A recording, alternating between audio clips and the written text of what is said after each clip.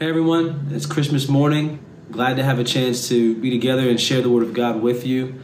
I hope that today you're able to spend time with family, reflect on who God is, and to see His work in your life. You know, a normal holiday greeting would be Happy Holidays or Merry Christmas, but I heard this week that these times are difficult for people, and even for us, we have our own experience this week of tragedy and things that are hard going on. And I heard it said this week that maybe it's good to just wish people a gentle holiday. And so I wish you a gentle holiday. I hope that the peace of God covers your heart and covers your mind. And I hope that the grace of God, that none of us miss it, that we feel it fully in our lives and are able to find grounding through this time. I've got a thought to share with us from the book of Luke about the birth of Jesus and the birth of John, actually. And the sermon title for today is, Do You See What I See? In Luke chapter 1, there's a moment here where we find out about the characters involved. We find about the main players. And we find out about John's parents, Zechariah and Elizabeth. We also find out about Jesus' parents, Mary and Joseph. And we find out that God has given both of them, both sets of parents, vision through angels. And I want to start off with the first vision that we see recorded here in the scriptures. Luke 1, it says in verse 8 that Zechariah was a priest. He was on duty. It was his turn to go in and light the incense at the altar in the temple. And in verse 11, it says, Then an angel of the Lord appeared to him, standing at the right side of the altar of incense. When Zechariah saw him, he was startled, understandably, and was gripped with fear. But the angel said to him, Do not be afraid, Zechariah. Your prayer has been heard. Your wife Elizabeth will bear you a son, and you are to call him John. He will be a joy and delight to you, and many will rejoice because of his birth. A little bit further down, it says, He will be filled with the Holy Spirit even before he is born. Verse 16, He will bring back many of the people of Israel to the Lord their God, and he will go on before the Lord in the spirit and power of Elijah, to turn the hearts of parents to their children and the disobedient to the wisdom of the righteous, to make ready a people prepared for the Lord. Zechariah was having a little bit of trouble understanding how this could be. The scriptures go on to tell us, he's like, I'm not sure I can trust this. I'm old. My wife is also old, and the angel didn't take too well to Zechariah's disbelief. And so he tells him, hey, I'm Gabriel. I stand in the presence of God, and because of your disbelief, you will be silent until these things are fulfilled. And so verse 21 tells us the people were waiting outside, wondering what's going on with Zechariah, what's taking so long in the temple. And it says in verse 22 that when he came out, he couldn't speak, and they realized he had seen a vision in the temple, for he kept making signs, but was unable to speak. And so it's interesting because Zechariah, he's living life, he's going about life, kind of the normal routine for him, and something different happens. An angel appears, and we've talked about angels this year. Angels are scary. Angels are described in many different ways, but most of the ways that they're described, I think many of us would be thinking that we're seeing something out of a horror film, some type of science fiction horror if we were to witness the splendor of an angel. And it says that he was afraid and he was startled, but the angel was very quick to tell him, don't be afraid. This is an occasion for joy. I've never really thought that seeing an angel would be equated to seeing a vision, but this is exactly what the scriptures tell us. Again, in verse 22, it says they realized that he had seen a vision while in the temple. This vision came to him, he struggled with it, and essentially the angel was like, look, you haven't seen what I've seen, and I'm trying to get you into a place where you can see what I see. And it seems to be that that's a theme that comes out from the Bible in Luke 1 through, maybe it's the whole book, but for today, Luke 1 through chapter 4. It's, do you see what God sees? Do you see, as he's looking to make clear to you his vision about what he will be doing among us, Do you see it? Do you latch onto it? In this case, Zechariah had a little bit of trouble, but he corrects course and he gets right on board and sees things the way that the angel was telling him to see. The next story, it says here that an angel appears to Mary, whom we know well. And it says in verse 28, the angel went to her, Mary, and said, "Greetings, you who are highly favored. The Lord is with you." And just like Zechariah, Mary was greatly troubled at his words and wondered what kind of greeting this might be. But the angel said, just like he said to Zechariah, "Do not be afraid." And he tells her, "Mary, you have found favor with God. You will conceive and give birth to a son, and you are to call him Jesus. He will be great and will be called the Son of the Most High."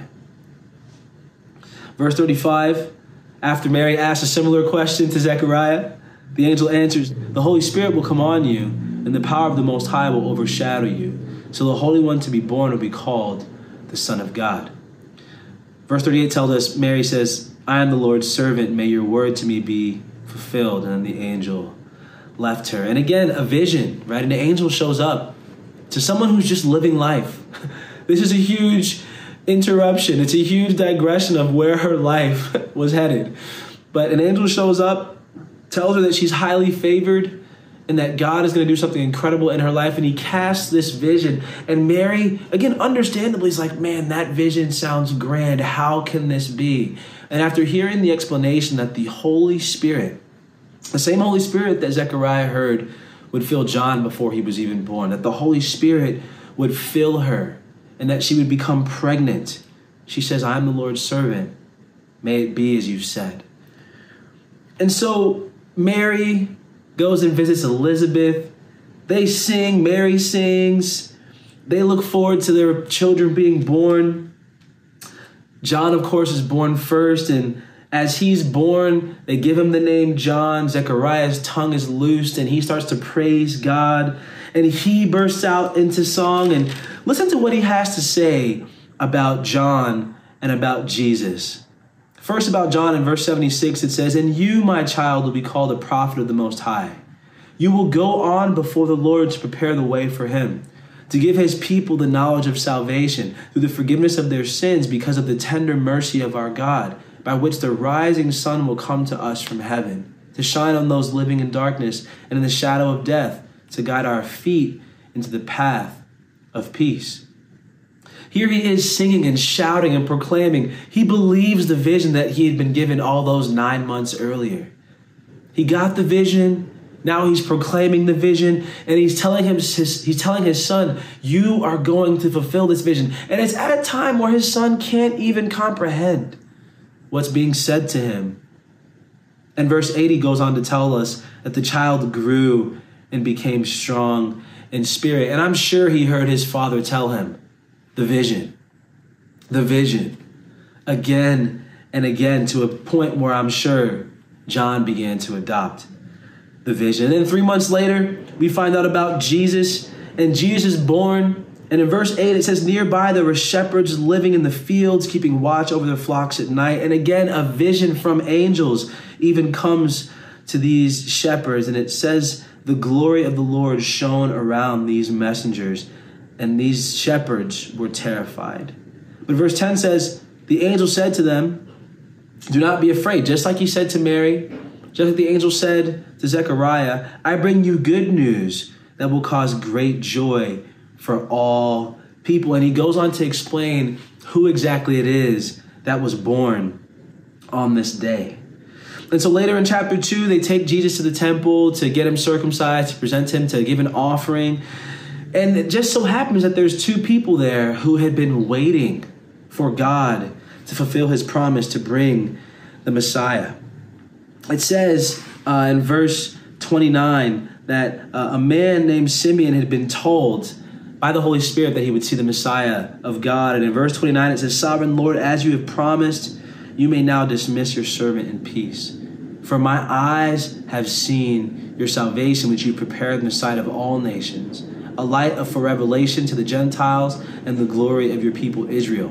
The second person who was waiting is a woman named Anna, and it says that she gave thanks to God down in verse 38 and spoke about the child to all who were looking forward to the redemption of Jerusalem. And so these two people, Anna herself is like, this boy is the redemption of Israel. Simeon is saying, I am laying my eyes on your salvation. He is a light for revelation to the Gentiles and the glory of your people, Israel. God cast a vision about who these two young men would be. And it's incredible.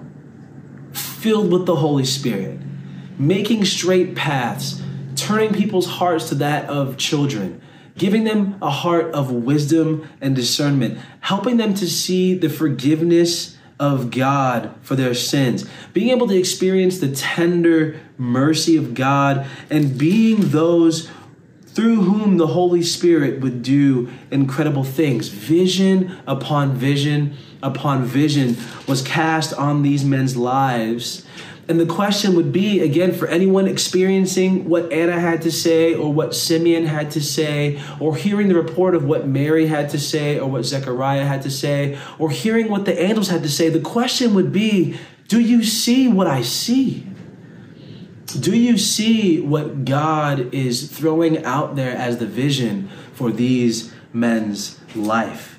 Do you see what I see? In the same way it said about John that the child grew and became strong in spirit at the end of chapter 1, it says about Jesus in chapter 2, verse 40, the child grew and became strong, and he was filled with wisdom, and the grace of God was on him. The vision is being fulfilled. The vision that people in need, the vision that people who have turned away from God, the vision that God was going to do something incredible to redeem and restore, it is being fulfilled in the lives of these two men, these boys who are becoming men, and everyone around them is benefiting from it. There's another story here in chapter 2 about when Jesus shows up at the temple and they leave him behind accidentally, and he's there hanging out with the elders, with the teachers of the law, and he's conversing. He's having conversation. They're talking. Then it says in verse 47, everyone who heard Jesus was amazed at his understanding and his answers. In verse 52 tells us that he grew in wisdom and stature and in favor with God and man. Again, the vision about who this child would become is being fulfilled. Regarding John, again, Luke has to say about him, similar to what Zechariah said about his own son. Luke quotes Isaiah and says, a voice of one calling in the wilderness. That is who John is. Prepare the way for the Lord. Make straight paths for him. And down in verse 6, and all people will see God's salvation. Again, it's clear to Luke that the vision was being fulfilled. It's clear to me that Luke did see the vision that the angel gave to Zechariah, that the angel gave to Mary, that the angel gave to those shepherds. And I'm setting something up here for us to consider as we think about our lives and how we're doing, seeing the vision of God through Jesus Christ be manifested in our lives. In chapter 4 here's the last bit of scripture that I'm going to read.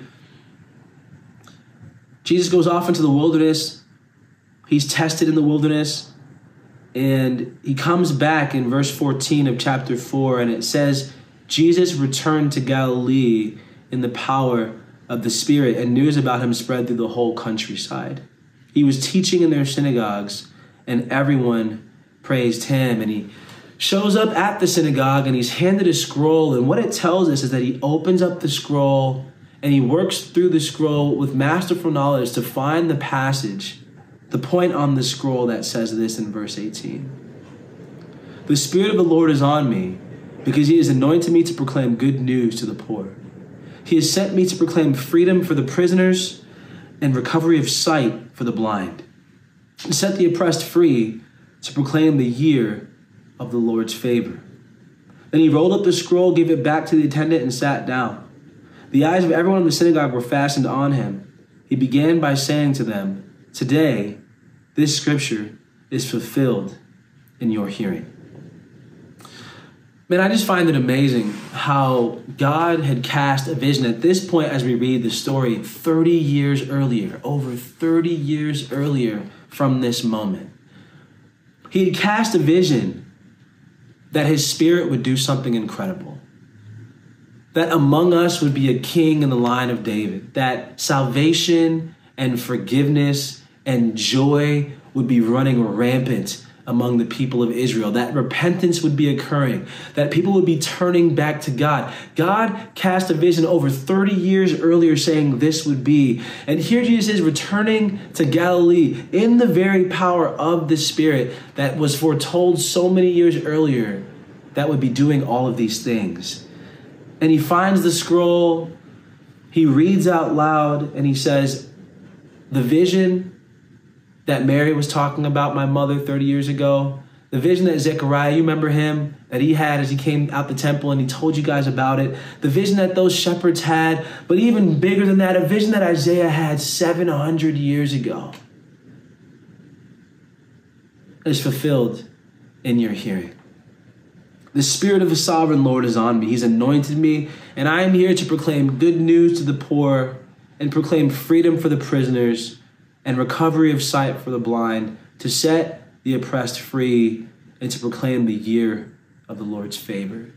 There's a lot of Old Testament allusion going on there, but Jesus is saying, I've come to give people that have had no opportunity and provide them with opportunity to be right with God, near to God, one with God, with the Spirit of the living God dwelling within them. I've come to change what's possible for mankind. And while the world may continue to be how the world is, as we know later, the world has hated me, they will hate you also. Though the world will go and do the things that they do, I am creating a people who will buy in to this vision and let it rule their life.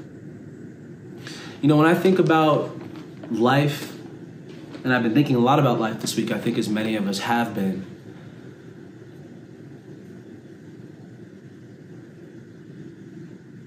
I wonder what the future is going to be like. I wonder what I'm going to make of my life. I wonder what our church is going to be like. I wonder what sort of vision we have about who it is that we're meant to be for one another and who it is that we're meant to be for the lost world. And, you know, this week we lost John Veal, and we'll be processing through that for some time. And this week we're reflecting on and celebrating the birth of Jesus, and we'll be processing and reflecting on that too for some time. And as I think about John's life, and I think about the vision and the promises of Jesus' life, I'm convinced that it's up to us to choose to have a vision about what God is going to do through his Spirit, through us. And I'm convinced that time is short, and it's up to us to choose to make good on the Messiah coming to the earth and being born among us and casting a vision for our lives that gives us super deep purpose and reason to wake up every day on fire and invigorated to do something incredible. Now, the rest of the book of Luke goes on and tells us a story of this vision being fulfilled.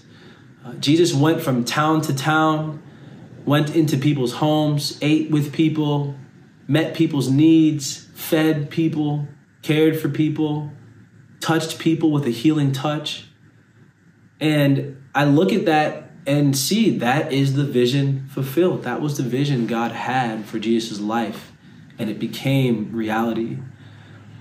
I think as Jesus' disciples, the question I want to put forth before us on this Christmas day and for us to consider as the new year comes and as we get into 2023, will you allow God's vision to be fulfilled among us? In the same way that Jesus came to live among people and to interact with people and to spend time with people and to love people and serve people and teach people, show people the paths of repentance, and give his life as a sacrifice to do so, seems as disciples of Jesus, that's what we're supposed to be doing. I don't think that the vision is unclear. I don't think that the vision is lacking. I think we have to choose to see the vision and fulfill it together. As we look into 2023, y'all, and as we get ready to take communion, I want to stoke a conversation among us, inspired by the birth and the life and the death and the resurrection of Jesus, and also inspired by the legacy of our brother John. What would it look like for us to get into the communities? What would it look like for us to invite people into our homes? What would it take from you? What would it take from each of us? What would it take from our house churches and our small groups to say, I'm going to see the vision of God fulfilled in my life, and the way that I'm going to do that is by following in the footsteps of Jesus. I'm going to love. I'm going to have people in my home. I'm going to serve. I'm going to teach. I'm going to preach. I'm going to help people walk on sturdy paths. I'm going to be there for people. I'm going to lay down my life so that people can experience the kingdom. I hope that you can feel encouraged. I hope that there's a sober bone or two or three in our body.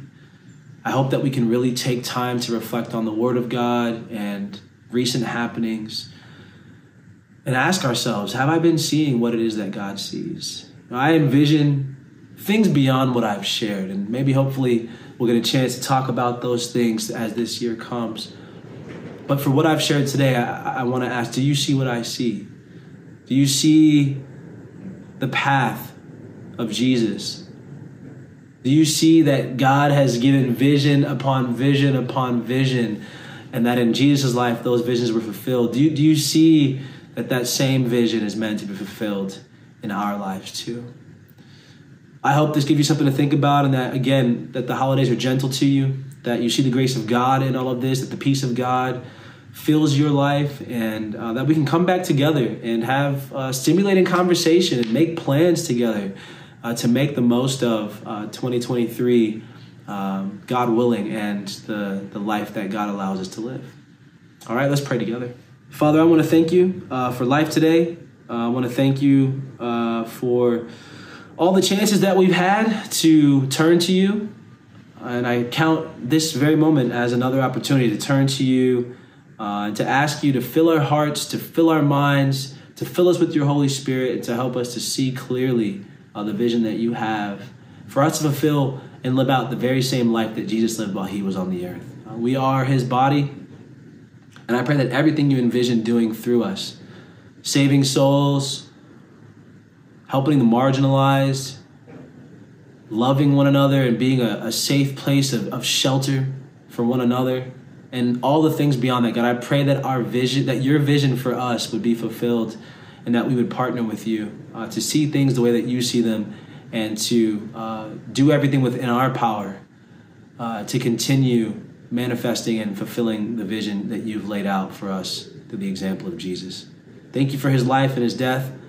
Thank you for his resurrection, and we pray that as we take this juice and take this bread, that we can reflect on these things with a heart that honors you, and that leads us more closely to the path that you want us to be on. So in Jesus' name we pray. Amen.